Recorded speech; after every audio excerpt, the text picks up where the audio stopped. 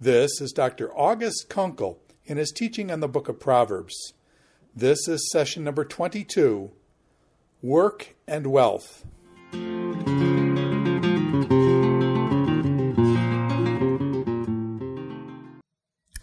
Welcome to the last of a series of talks on the book of Proverbs. We covered the last chapter in Proverbs in our last meditation, actually the last poem, which is an acrostic on the woman of strength in the book of Proverbs. As we've noted numerous times throughout these talks that we've had on Proverbs, there are topics that repeat. One of the useful things to do is to bring together the Proverbs on a particular topic, since the Proverbs themselves have not been assembled in that sort of fashion. It can be quite helpful to pick some of those themes that are very significant to us and just look at what all the different Proverbs have to say about them.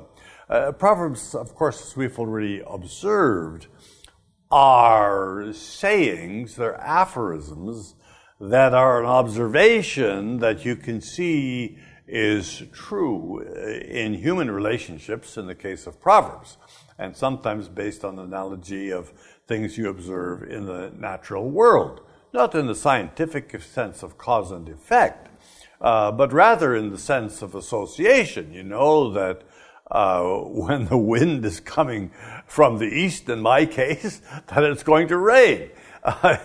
There's nothing scientific about that. It's just a kind of an association, and Proverbs observe the world in that sort of way. So what I wanted to do in this last meditation on Proverbs is to just give one sample of a very, very important motif in the book of Proverbs that it's very useful to contemplate in terms of all the different kind of Proverbs that there are about it. And we have already covered some of these Proverbs. So there's going to be a little bit of repetition here, but I'm going to bring these Proverbs now into a relationship with each other, and not only with each other, but also with other wisdom writings. Now, there's one other wisdom writing that has an awful lot to say about our topic, and that is the book of Ecclesiastes. The topic that I want us to cover, as we can see on the screen here, is about work and wealth. Now, I've put the two together because in many ways they're related. One could, of course, focus just on work, or one could focus just on wealth. But I'm going to observe the two of them together because so often we say time is money, and what is time is the effort we spend in working, and that's how we generate wealth. So there's an association between these two topics, and that is especially developed by the person that we call Kohelet in Hebrew, or the preacher. So I'm going to tie together some of the thoughts of the preacher with what the book of Proverbs has to say about work, to kind of give a perspective on what does the Bible have to say about work, and what is work supposed to be. So I want to start with our experience concerning work. And in terms of our experience concerning work, there are really two words that become important.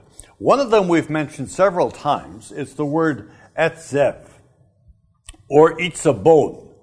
It can be written either way. In either case, it's something on the order of pain. It's struggle. The English word that we probably have for it is toil. The preacher uses a different word. It's inyan. We're going to see it here as we go through some of our passages. And that word has to do with busyness. This is what occupies us all the time. Now, these two things are true about our life. Most of us find our work at various points in time to be toil. That is, it's just really a lot of effort of one kind or another. Takes a lot of our time, takes a lot of our energy, and unfortunately often doesn't yield the result that we want. And that's where the pain part comes in. Because we put a whole lot of effort into something and then it gets consumed by fire, to use a biblical metaphor. That is, in the end, it doesn't yield the way that we want it to. Now, what is the biblical view of why we experience work as this busyness? Or why do we experience work as this toil? One of the verses to me that expresses this so well is Psalm 127. Psalm 127, most of us remember because of its emphasis on family. And Psalm 127 is a psalm that says, "Children are a heritage of the Lord. Blessed is the person." Children are a heritage of the Lord. Blessed is the person who has a quiver full of them. So it's comparing children as your great asset, just like arrows are the asset to the soldier. Now, that is always true. We tend to forget that in our current times with some of this paranoia about overpopulation and everything else. It's pretty evident now that our problem is not going to be overpopulation. It's going to be shrinking population. This is already happening rapidly in China and is going to be happening in India and is happening very rapidly in America. Our populations are actually shrinking. And that's going to create a lot of trouble in the shorter term because there's going to be so many old people. So children are the heritage of the Lord. Birth is a wonderful thing. There's nothing in the world that shows more the strength of the woman than that she is the bearer of children and has a family exactly as the virtuous woman in Proverbs chapter 31 says. But Psalm 127:2 begins this way. It is in vain that the builders build the house unless the Lord is building it. Now, I think that that's reference not only to a physical house, it's reference to a family. God promises David a house, and I think Psalm 127:1 is referring to David's house. It's God who has to build David's house. When it's left up to David, his children are killing each other. It's only when God ordains the king and God builds the kingdom and God brings about his will through the king that there is David's house, which eventually comes to be true in our Lord Jesus Christ. And then Psalm 122 says it's in vain that you guard the city, unless God is enabling you to guard the city. And it's in vain that you eat the bread of pain, etc. In other words, you work all of your life because you need to eat, exactly as Paul says in 2 Thessalonians chapter 3, verse 10.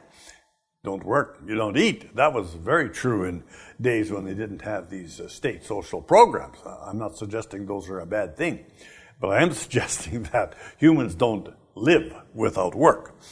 Psalm 127, it's in vain that you eat the bread of toil.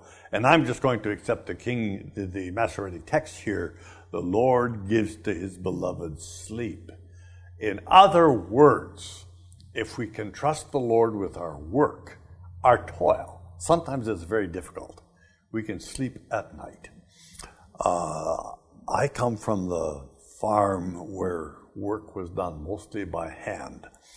And my parents they raised 9 children. They did it on probably less income in their lives than I now earn in 1 year. But of course, they did it in other ways because we raised virtually all of the food that we ate. My mother made a whole lot of the clothes that we wore. She was, Proverbs 31, the virtuous woman. But the one thing that my dad did was sleep at night. He didn't only sleep at night. When we got company and he sat down on the couch and he relaxed, he slept through many a wonderful conversation that he never heard. The Lord gives to his beloved sleep. It's kind of a reward of their toil. But we have this toil. Why? Well, that takes us back to Genesis and our tree of knowledge.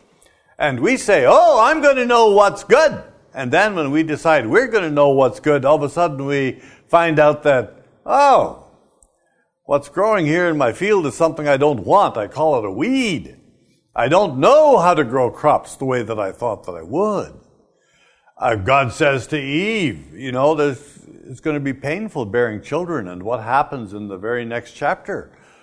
Cain, her son, kills Abel. Now, I can't even imagine the pain of a mother who has one child kill another child. It still happens, of course.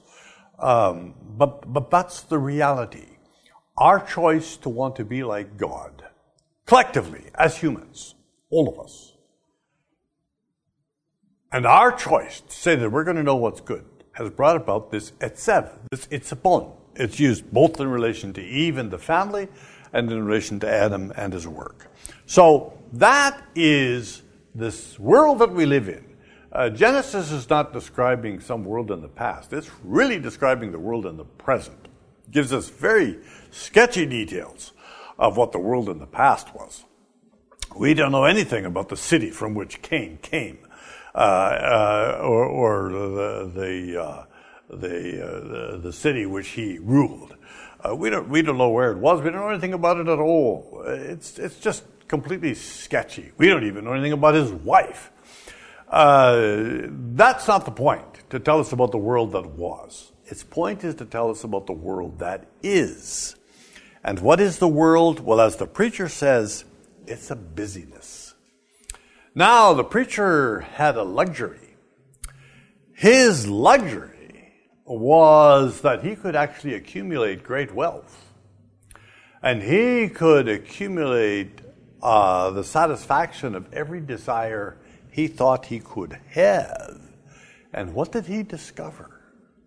Well, what he discovered, that even if your toil and your work should result in great wealth and in satisfying everything that you have that's desirable, it does nothing whatever to make your life better. What an amazing thing. But of course, the preacher is absolutely right. That's just completely true. That toil exercised simply to get wealth, or toil exercised to fulfill our desires, is going to be the most unsatisfying thing. So we have all this busyness. Of necessity, it occupies a lot of our time. And we don't understand the times that come to our lives. A time to be born, a time to die. A time for peace, a time to go to war. Why should there be these times? That one, a time for peace and a time to go to war, is the most striking to me. Who makes war? People. Well, if people make war, surely people can make war stop. Well, we might think we can, but it has proven to be completely impossible. After the First Great War in 1929, there was this pact that was made that there will never again be aggression. And of course, what happened? Well, in 10 years after that, 1939, Hitler was invading Poland. So much for there no longer being aggression. And then after the Second World War, we said, okay, there's going to be no aggression, but what was there? A multiplication of wars all over. Because, of course, countries within themselves are constantly at war. And now, as I stand here today, Russia has aggressively invaded Ukraine. So, we can't stop it. So what is all this busyness? God has set the world in our minds. It's our great desire, but we don't understand how God is working this all out from beginning to end. The work of God and our own toil are something of a mystery, exactly as the preacher says in Ecclesiastes 8, verses 16 and 17. I've preached Psalm 90 many, many times, where we read that God turns us back to the dust. God is from everlasting to everlasting, but our years are so limited. 70, says Moses. And if even because we're healthy and strong, they become 80, yet they are toil, and their pride is trouble. So what can we do? Well, Moses says, pray for joy and pray for fulfillment. That's what the Proverbs say. That's what the preacher says. What you look for from work is joy, fulfillment, satisfaction. That God will take all of this work and make it part of His work. That's when our work becomes satisfying and meaningful. So work is proper to life. We started off with that lovely symmetry of Proverbs in the first of the collection of Solomon in Proverbs chapter 10. Sloth creates poverty, diligence creates wealth. Kind of that act consequence. And of course you say, oh, but that isn't true. I know some lazy people who are wealthy, and I know some hard-working people who end up constantly being poor. That is true. But the fact of the matter is that anything that we're going to have to provide for our needs and for life is going to come from work. That's what the proverb is saying. And ants can teach us about this, and we looked at this in Proverbs chapter 6. You know, they know how to gather their food in the summertime so that the harvest is happening when that it should. And we didn't actually get to look at Proverbs 24, 30 to 34 in our talks, but there the wise man goes by the land of the sluggard and sees the weeds growing in the field and the fence broken down and a whole scene that is completely unproductive and that creates need. So where there is no work, there is loss. I'm always reminded of the pastor who was visiting one of his parishioners on the farm, and after seeing the beauty of the yard and the animals and everything else, he says, "My, what a beautiful farm God has given you here." And the farmer said, "Yes, God has given me a beautiful farm, but you should have seen it when God had it all to himself."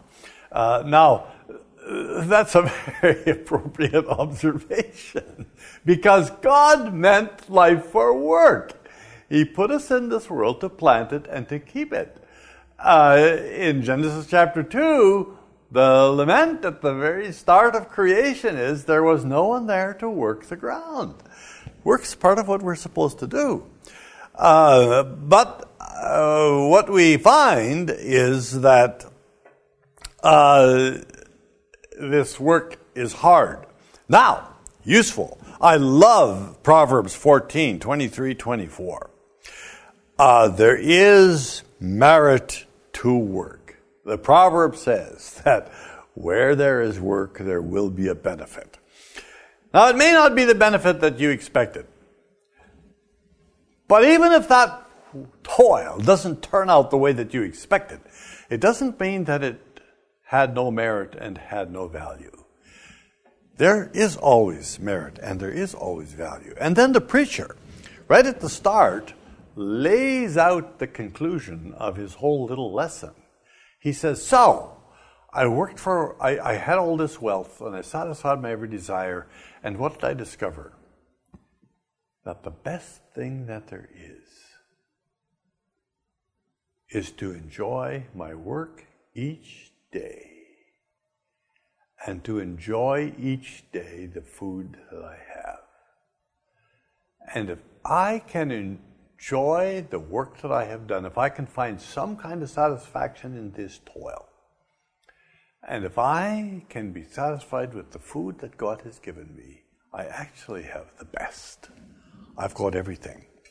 And that is the essence of what Genesis promises us in the very beginning when God makes heaven and earth. Now, there's several things that can be said about work that are important to keep in mind. The first of them is that work can generate wealth, and work generating wealth is a good thing. But it's not a good thing if it's not generated in an honorable way. Now, we looked at the work of wisdom in Proverbs chapter 8, that whole section where Proverbs speaks as a person, a personification. But one of the things she speaks about there is honorable wealth. In other words, wisdom is the way in which you can work so that the benefits of that work and the wealth produced by it are right and are good. And that's what you want to have. Now, we did spend a little time on Proverbs 16, verse 26. We work to fill our desires. Now, if we work to fill our desires, it becomes a slavery. And the reason it becomes a slavery is because our desires are never fully satisfied. To work for wealth is a bad business, and here's the preacher's observations.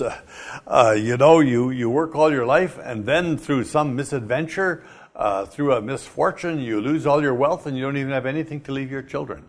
Well, that's the story of all sorts of people. So it's a fallacy to say, well, I'm going to work hard so I have something to leave my children.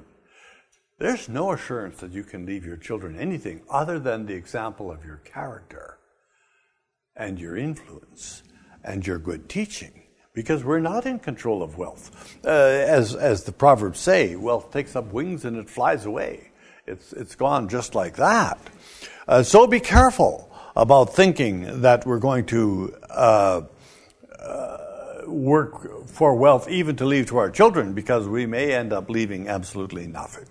And that can happen through a whole lot of different ways. And right now in Ukraine, my dear friends in Ukraine, and I have a good number of them, are losing all of their life's work through the bombs of Putin.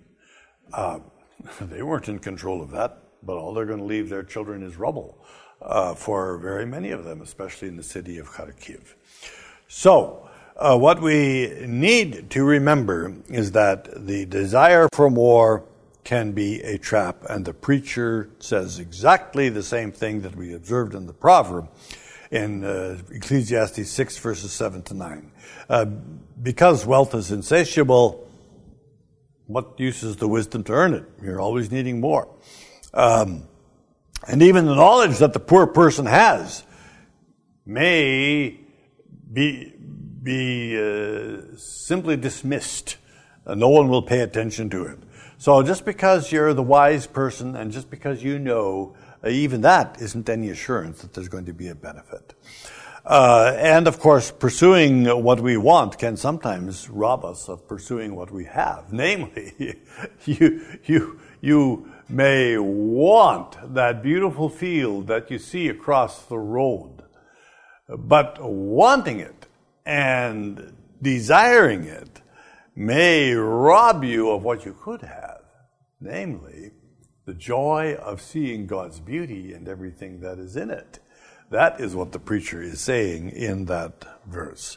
So, as we've observed and as we have it here in the wisdom sayings in Proverbs 23, wealth is a very fleeting benefit. So this is the main point that wisdom has to say about work, that work is an end that is good in itself. That doesn't mean that it is not going to be a busyness. That doesn't mean that it is going to be a toil. But it does mean that there is a benefit that you can enjoy.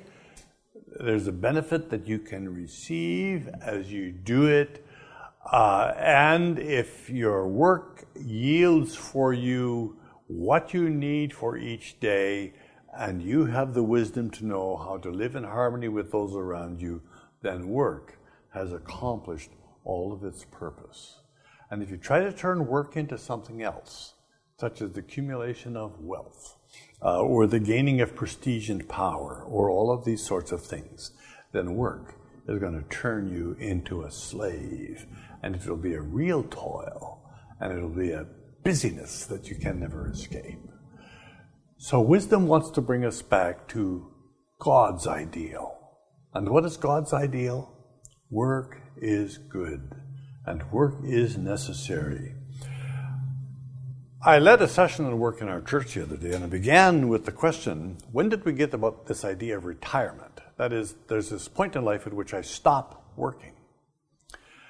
I thought about that question because everybody's always asking me, as an old man, are you retired, or when are you going to retire?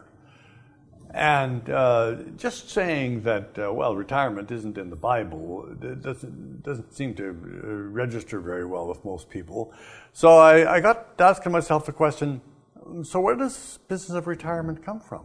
Well, you know where it comes from?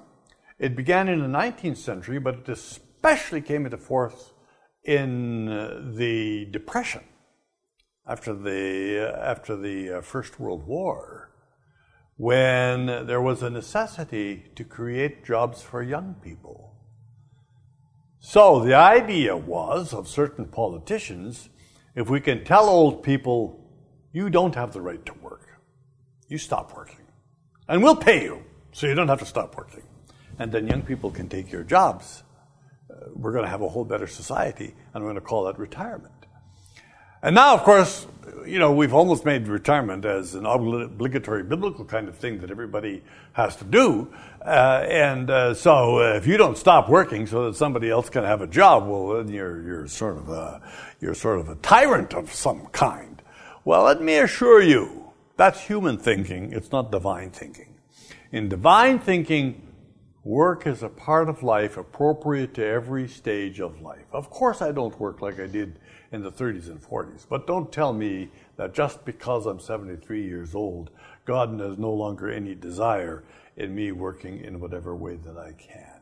Oh, I'm certainly glad for the pensions I have. Believe me, I'm dependent upon them. I can't earn a full living anymore. There's not everything bad about retirement.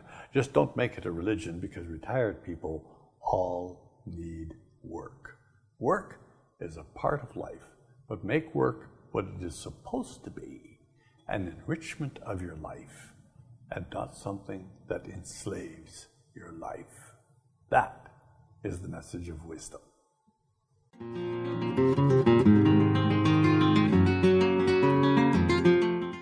This is Dr. August Konkel in his teaching on the book of Proverbs. This is session number 22, Work and Wealth.